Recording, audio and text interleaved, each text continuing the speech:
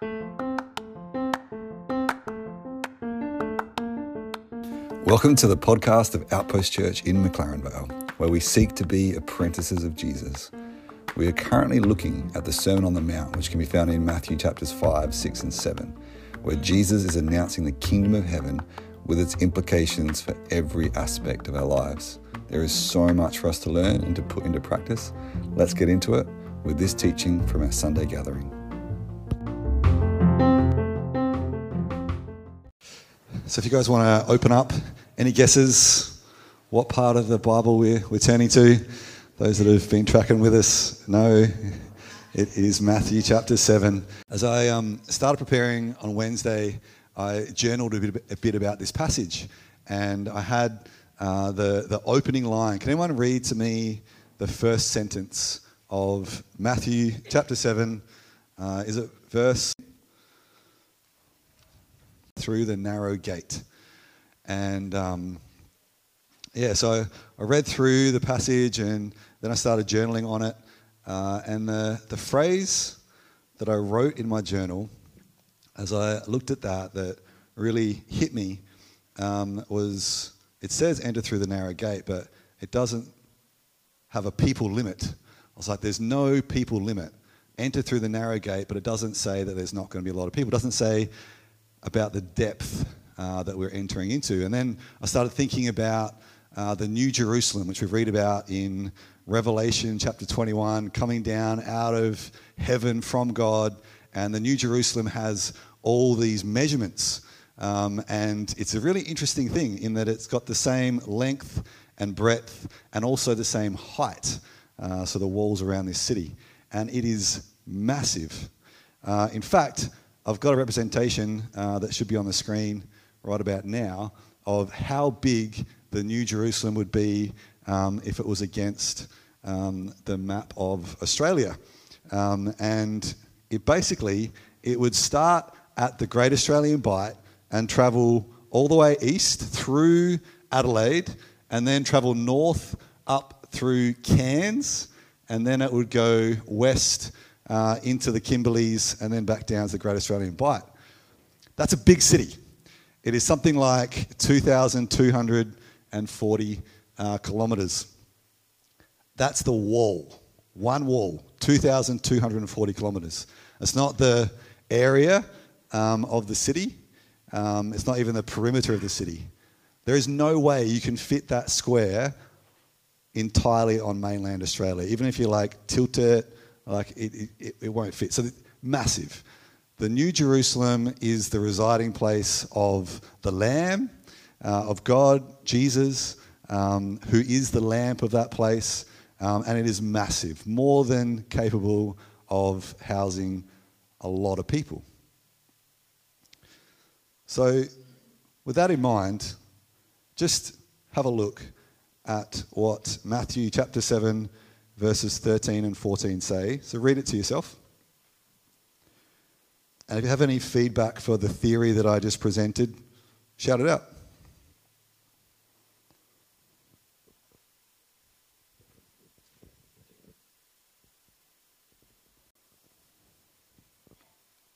It says few find it. Few find it.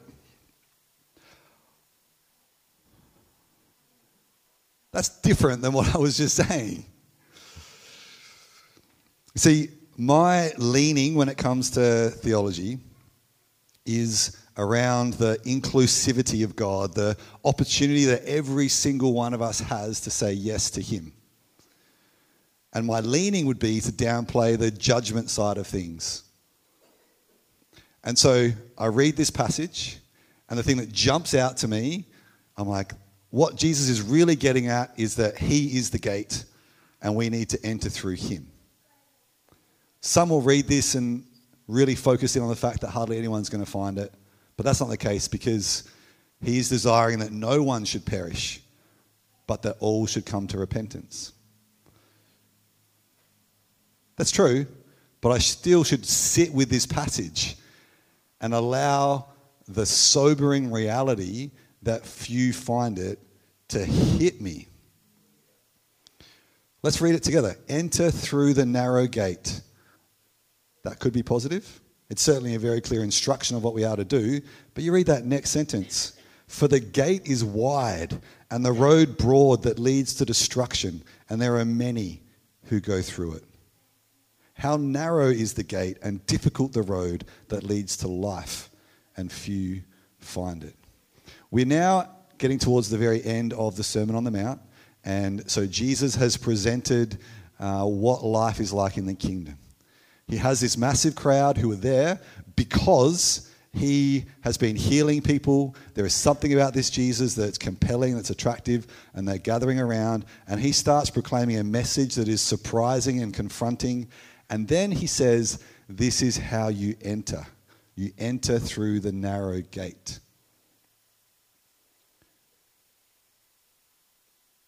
Not only is the gate narrow, but it is a difficult road, and there are few that find it.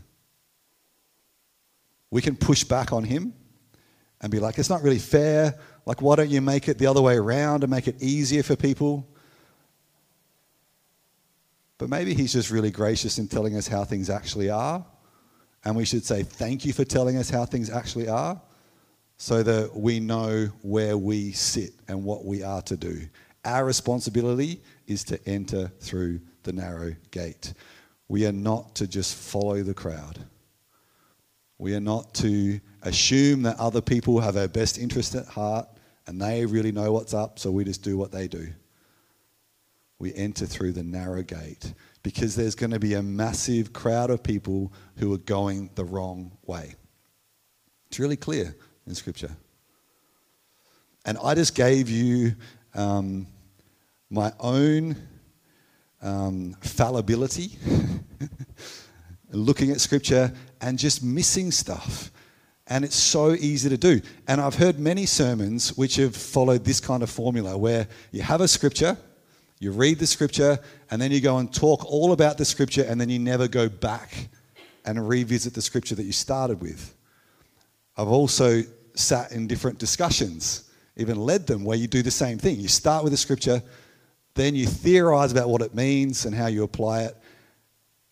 But there are those times you then go back to it and go, actually, I've still got the same questions that I had when I first read this. We just theorized about something that missed something significant from this passage. And it might be that there's something in there that just hits you. And it's like, oh, wow. And then you can explain it away. Don't have to worry about it anymore. Or it might be that something else jumps out that confirms what you already believe. And so you miss the thing that would challenge what you believe. With perfectly good motives, we can miss it. And what we're about to read is that we need to be aware of those who don't have good motives, who are actually seeking to cause harm. Because if we can be led astray when there's good motives at play, obviously it's far, far worse when someone's intentionally trying to be deceptive. Does anybody know why the Bereans are famous in the Bible? What did the Bereans do? Anyone? The Bereans. People from Berea. I heard something. They studied Scripture. So we read about them in Acts chapter 17, and Paul goes to the people of Berea, and they're eager for it, and they studied, or they searched the Scriptures daily to see if what he was teaching was accurate. They didn't just take it upon his word. They went and searched out the Scriptures for themselves. My thesis is that there are far more people who are aware of what the Bereans did than there are people who mimic what the Bereans did.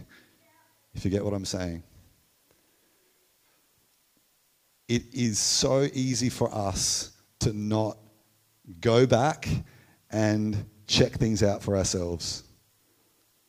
Because we'll miss it. We'll miss the good stuff. We need to be people who continually go back to the Scriptures and allow the Scriptures to do their work on us. Let's continue to read from verse 15. Be on your guard against false prophets who come to you in sheep's clothing, but inwardly are ravaging wolves. It's intense. We have to be on our guard. So I'm saying we need to be on our guard against ourselves and our own ability to just misread stuff. Pardon me. We need to be on guard even against people that have good motives who can lead us astray.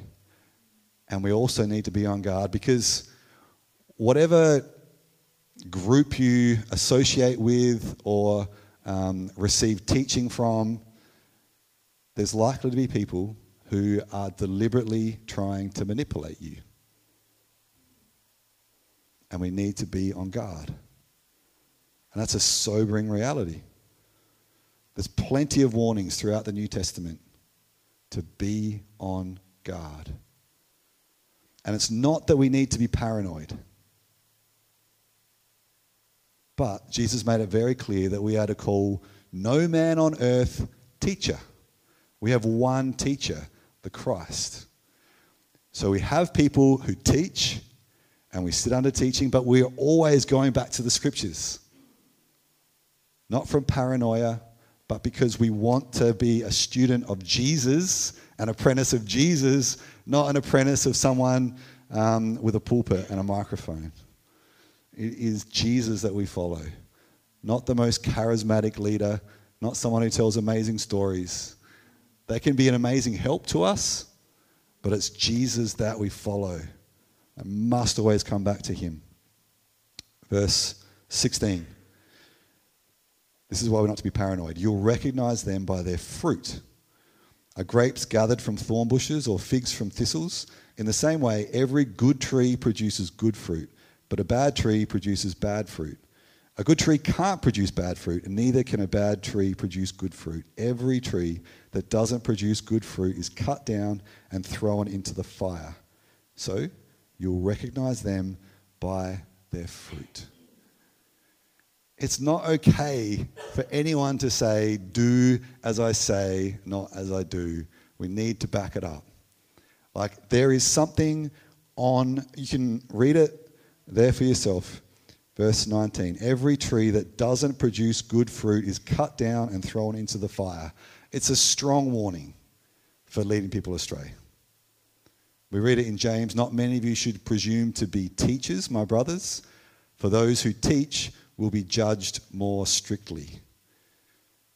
It is a big deal to teach, and it needs to be taken seriously. And I'm concerned that there's times that it doesn't hit me as hard as it should. Like what I just said needs to hit me harder than what it did just in that moment as I said it. I will be judged more strictly. That's a big deal. We will know people by their fruit. And it's connected to the fruit of the Spirit, but I don't think that's the entirety of what he's getting across. But you will see the fruit of the Spirit in someone's life who's actually following Jesus and submitted to Jesus as Lord. You will see the fruit of the Spirit. The fruit of their life will reflect Jesus. It's not saying perfection, but it is saying you will see that fruit. You will recognize them by their fruit. Let's not get sucked in. And let's not assume that anyone, including me, I know that's hard for you to believe. I know it's really hard for you to believe that right now. But let's not think that anyone is infallible. Someone might have a massive audience. They may be so respected, but it doesn't make them infallible. Let's not put people up on pedestals. Verse 21. Not everyone who says to me, Lord, Lord, will enter the kingdom of heaven, but only the one who does the will of my Father in heaven. There is no magic word. Just saying Lord doesn't guarantee entrance into his kingdom. As we keep reading, we see that there's no particular achievements that guarantee entrance either. So we read from verse 22. On that day, many will say to me, Lord, Lord, didn't we prophesy in your name, drive out demons in your name, and do many miracles in your name? Then I'll announce to them, I never knew you. Depart from me, you lawbreakers. This is sobering stuff. It's not based on something that we've said. It's not based on something that we've done. It is based upon our obedience to him and him knowing us. This is another one of those passages that I misquoted. The thing that I focused on when I would quote this was the knowing. Away from me, I never knew you. That was what was in my mind when I thought of this passage for a decent chunk of time, I think years. But it's not just, I never knew you, it's depart from me, you lawbreakers. And we go back to the start of that section, it's the one who does the will of my Father in heaven. So for us, we just need to be really, really cautious around things like praying the sinner's prayer. If you believe in your heart and you speak these words, then you can be assured of your salvation. We've got to be so careful with that stuff. The one who perseveres to the end will be saved. That's what we read about in Revelation. That's a very different message than believe this now, in this moment, speak out these words, and forever your salvation is secured. There's nothing like that in the scriptures. We are called to believe, which is not about a moment in time. It's a position of your heart. It is something that continues and endures. It's not saying you don't ever have doubts. It's just saying that you try and work through those doubts. You take those doubts to Jesus.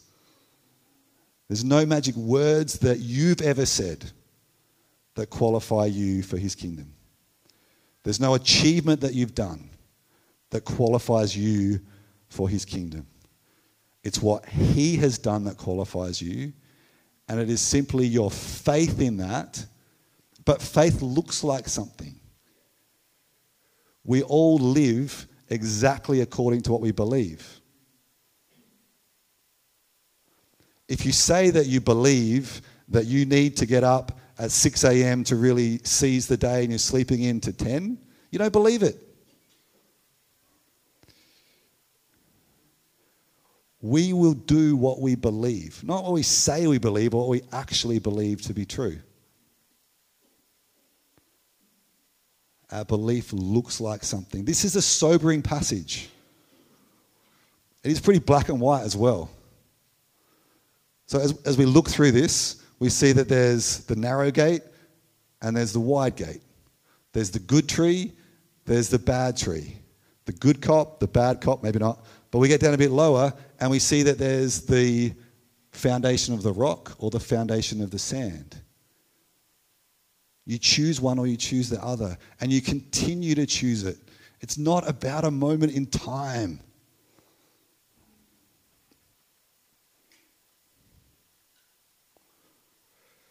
So as we read, we now are made very aware that there are people who expect that they are going to be received by Jesus into his kingdom who will not be.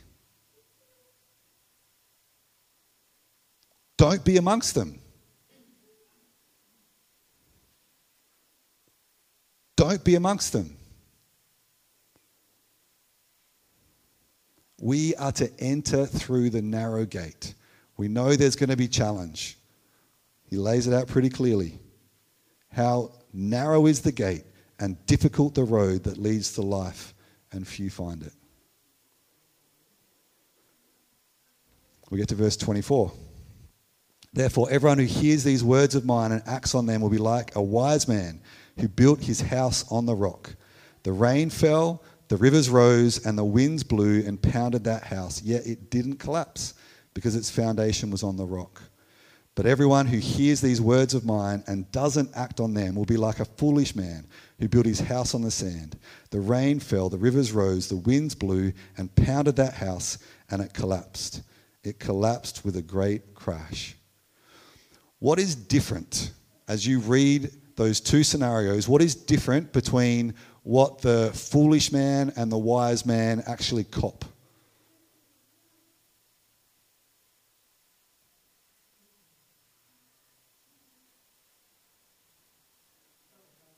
What's thrown their way?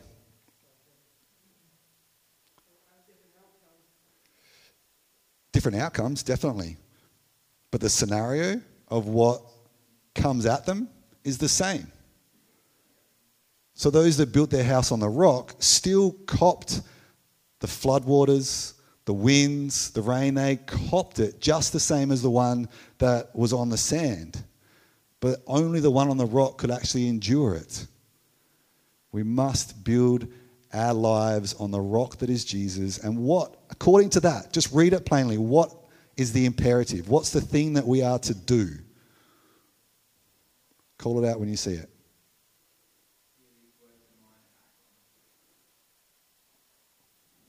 That's it. We put it into practice. What he says, we do. It's not what we feel like. It's not what the crowd is doing. It's not what that leader that we really respect thinks and does. Unless that leader we really respect is Jesus. Are you getting it? There's so much. I wanted to take a few weeks to go through all this, but there's so much connection across these different things. And I want us to take the sober warnings that we have in here. Like, we have a good Father. Like, Jesus reveals just how good God is. He is so gracious and so loving to us. And part of his gracious love toward us is warning us. And this is a passage that contains a fair bit of warning. You have been warned. You must enter through the narrow gate. Be on your guard against false prophets. Don't think that just saying a certain prayer at a certain time guarantees your salvation. Don't think that stuff you've done in your history guarantees your salvation. But also don't think that because your foundation is Jesus that you're going to have an easy life. Things are going to come at you, but you're able to endure because of him. And he is amazing in the miracles that he acts on our behalf as well. And there is many a time that we will be brought out of challenge. But we shouldn't expect a challenge-free life. Far, far from it. Verse 28, when Jesus had finished saying these things, the crowds were astonished at his teaching, because he was teaching them like one who had authority and not like their scribes. He wasn't quibbling and quoting like the scribes. He didn't need to back up what he was saying with anyone else's authority. He already had the authority of the Father. And that came across in the way that he taught and what he taught. There's a lot of things I'd love to say about this. Going through my notes, no, I'm going to leave it. We're going to spend some time in a little while in pairs and threes. We're going to sing before we do that. But we're going to have a chance to reflect on Scripture. And it's a tool that some of you have used before, but it will be new to others. And I think it's a really helpful tool to be able to engage in Scripture. So I'll talk us through that in a little bit. But I invite the band to come up as I pray. So Father, we just commit ourselves to you again, and we ask that you would bring your message to us and you would bring it to bear on our hearts today, that we would not just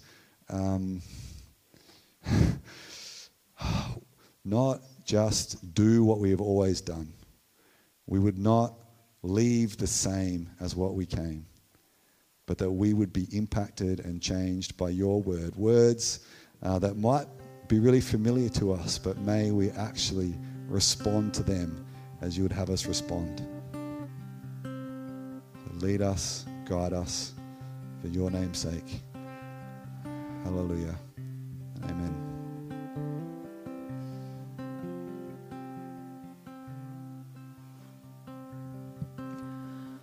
Before we do get into worship again, I just feel really encouraged, prompted to share something that I feel like the Lord's been teaching me the last few weeks. And just the simple reality, the simple act of just becoming aware of his presence is so impacting to me when I'm in a moment of confusion or I'm in a moment of not knowing what to do. And it's the kind of thing that I waste that opportunity a lot. I don't know about you, but when I am in his presence, when we're together, when we're singing, there's plenty of times where I'm distracted or I'm thinking about something else or there's something else that's on my mind. And it's often then we don't have those times that you become aware of how much you've taken for granted, those times when you were able to just be in his presence and be still. And over the past 12 months, when we've just had church cancelled on us and when we can't sing, you're so much more aware of that even more. But I just encourage you as we sing this next worship, before we get into it, to just take a sec to become aware of his presence and not waste an opportunity to be in fellowship with him. Because yes, he's with us all the time. We always have his presence. We always have his spirit. But at the same time, I'm always, married to Scott, but there's plenty of times where I'm disconnected from that, or that's not a very impactful reality in my life. And when you're more intentional and you choose to be connected, that's where the gold is, and that's where you actually get what you need from each other in a relationship. But it's the same with Jesus. It's a relationship that we have from him, and you can have his presence all the time and still waste that time, right? So I'm just going to take a sec before we do start singing, and I just encourage you, whatever that looks like for you, if it's just with your eyes closed and your hands out, if you want to stand up, if you want to do your own thing, just become aware of his presence. Just thank him that he's with you and thank him that he's here, and don't waste an opportunity to be able to just give him back some love for everything that he's given us.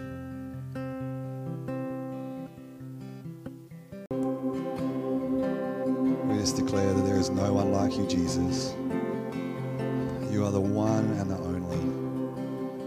You are worthy of everything that we have to give.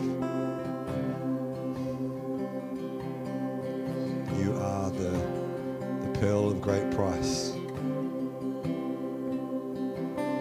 When found, it is for and with joy that everything is sold in order to go and purchase this pearl.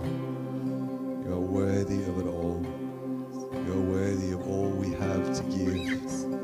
You are so gracious. You are so mighty. You are so wonderful. You are so beautiful. You are majestic. You are holy. You are righteous. You are love. Holy, holy, holy is the Lord God Almighty, who is, who was, and who is to come, the Alpha and the Omega. Hallelujah. All praise to Jesus for all time. What a privilege to be in that number, like that song As the Saints. We get to be in that number, like when the saints go marching in, we get to be your kids, we get to be your family, we get to be amongst those who celebrate your goodness, who make much of Jesus. What a privilege. Hallelujah. Amen. I invite you guys to take a seat, and just want to thank Beth and Lockie and Rob and Jess again for leading us. It's such a beautiful thing, and I think Beth hinted at it before, but those of us that have been doing this for a while are just ever more grateful to be able to sing, ever more grateful to be able to gather as the church, and that's something we can't take for granted, and often we have, and I think we do that less at the moment, which is a good thing. The verse that was on my heart as I sat down just before was, God opposes the proud and he gives grace to the humble. And it's an Old Testament scripture, but it's repeated in James and in 1 Peter. And God opposes the proud and gives grace to the humble. The message that I brought before was reasonably strong. And it'd be easy to feel insecure about your salvation as a result of what I preached. But guess what? God gives grace to the humble.